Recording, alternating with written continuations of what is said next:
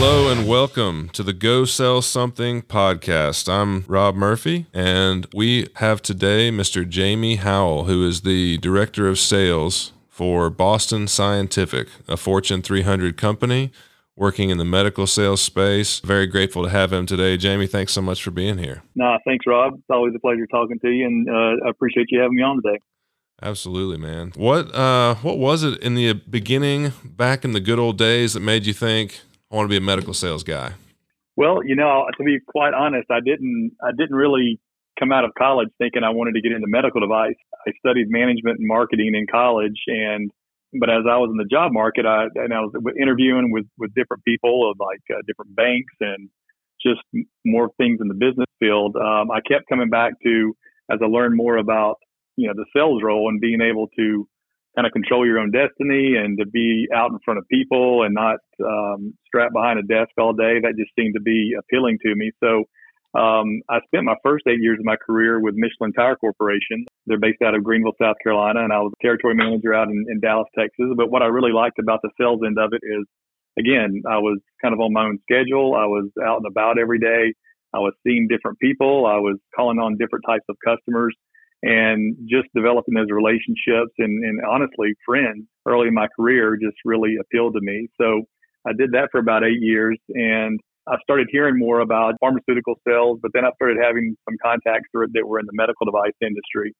And what really appealed to me with that was really making an impact on people's lives. And I loved working for Michelin, great company, huge company. But I was selling tires, and I just didn't feel that, hey, this is something that I can see myself doing for the next 40 years. And as I looked at medical device and really seeing how some of the companies out there truly do impact patient lives and being able to influence your customers to help people really appealed to me. So got lucky enough to be able to be contacted by a recruiter.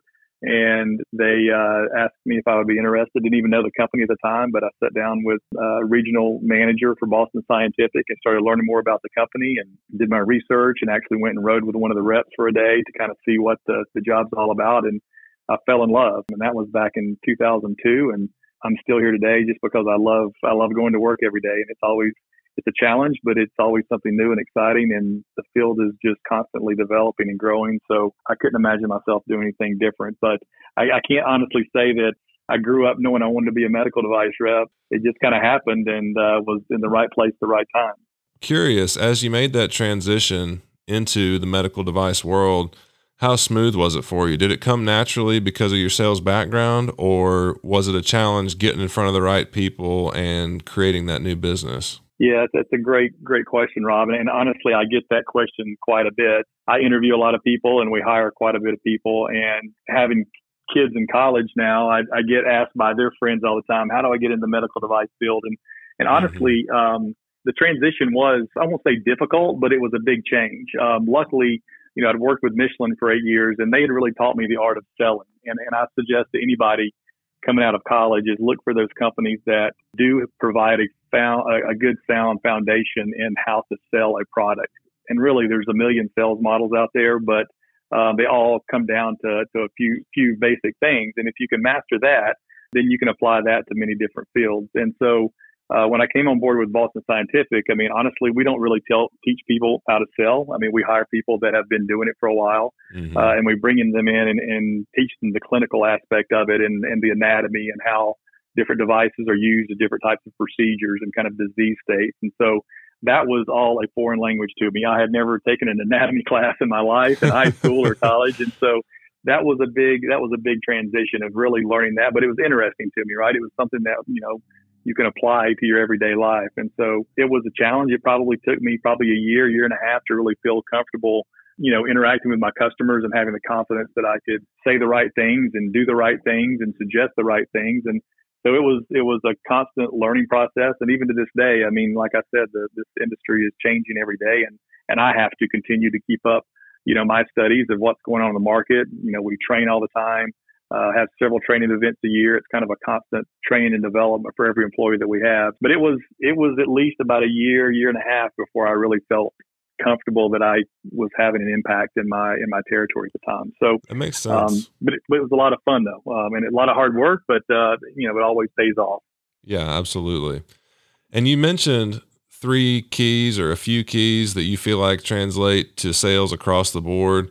I'd be curious for you to mention a little bit more about, what are those few things that translate across all the different sales tactics, sales strategies, sales frameworks? What are those core competencies that you believe truly make the difference in the standout salespeople and the ones who either don't make it or they're just kind of underperformers or average? No, it's a great question. I get that question quite a bit. There's a few things. First of all, sales is not something that if you're calling on a customer, you just don't walk in and start talking. A saying that I've always used is, which are you going to choose, the pain of preparation or the pain of regret? And what I mean by that is that on every single sales call and every customer that you call on, you can't just go in cold. Even if it's a cold call, it's always good to do some research ahead of time. Try to find out as much information as you can about that customer, their likes, their dislikes.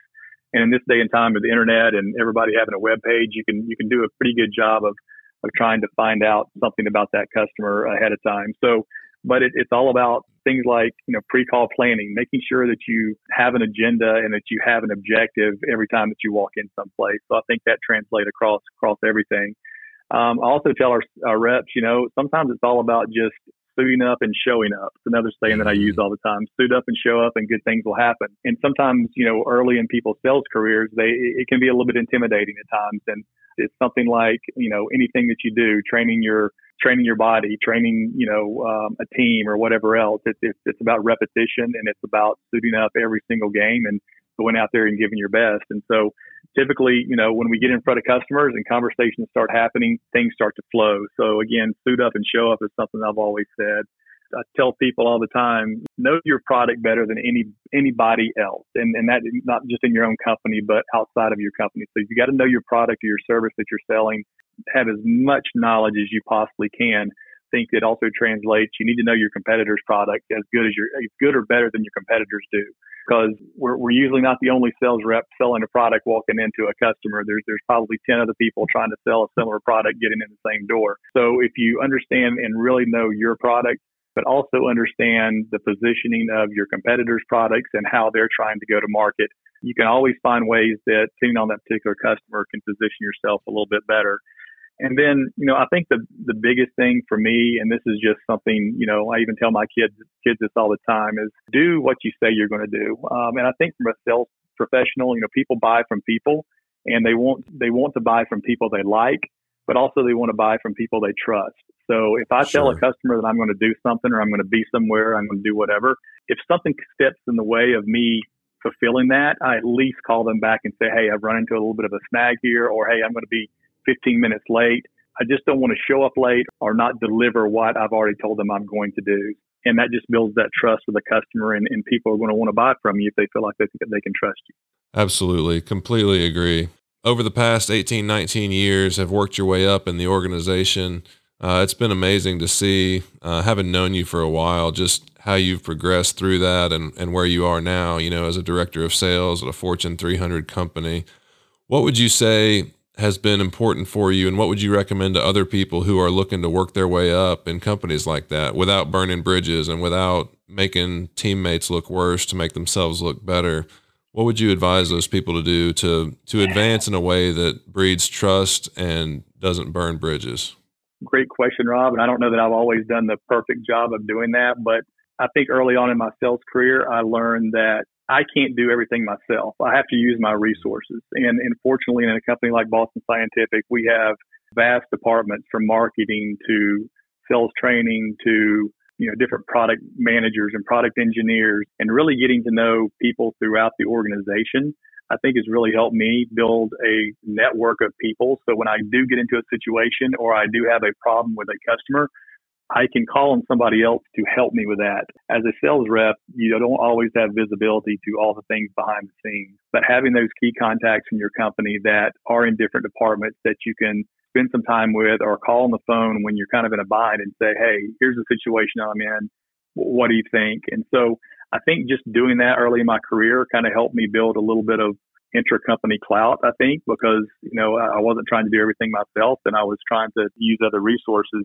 But I also think it's really about respecting the people that that are maybe not on the front lines within a company. And that's people from customer service to marketing, but always really being appreciative of what they do, because as a sales rep, I mean, your lifeline is the people internal to help you either get the product to the customer or to help provide you information. And so never ignoring those people and giving those people credit where credit's due, I think has also helped kind of build my career. And honestly, I think really we have a saying inside of Boston Scientific, and if you want to work your way up into a company, you have to own your own development. You can't wait for a tap on the shoulder for somebody to say, hey, you'd be great at this job. Why don't you give this a shot? Or why don't you interview for this promotion or whatever?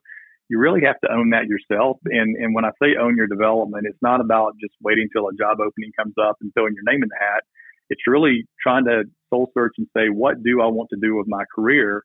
And start, networking and start learning the people that are holding those positions now. What do they do on a daily basis? And getting to know, how they do their jobs. And I always tell people, try to go do the job before you get the job. Learn some things that they do and or either help those people out to make their jobs easier. And it's really about developing the skill set that's going to prepare you before that job becomes open, right? So, many people a job will be posted on your company website and you're like, oh, that'd be a great job. I think I'm going to apply for it. Well, what have I done to prepare myself to even be in a position to interview for that role? So it's really about thinking about where you want to go with your career and taking the time to map that out, get to know the right people, and start understanding what that role is before it's time for you to go do it. That's just kind of the way that I've always operated, and it's paid off over my almost 20 years with Boston Scientific. Great advice. That's really, really good, man. What's the biggest challenge that you have faced in the transition from selling to sales management? Yeah, that's a tough one. I'll preface that by saying that every good salesman doesn't always make a good sales manager, right? And not every good sales manager was a great salesman, and vice versa. And really, as I transitioned from managing a territory where I was a rep to then managing a sales team, I quickly realized that, what made me successful wasn't going to make everybody else on my team successful, because people have different styles, they have different motivations, and they do things differently. And I found out very quickly. I'd been a territory manager for 8 years, and I had my territory humming, and I knew what everybody was doing, my customers, and they depended on me, and I had my own way of doing things. But then as I started getting in the car and calling on other people's accounts with them, I learned that, hey, they're really successful at what they're doing. There's maybe some things that I can help them with, but I want to take what they're doing well and put that on steroids, and then, give them subtle things that they maybe can enhance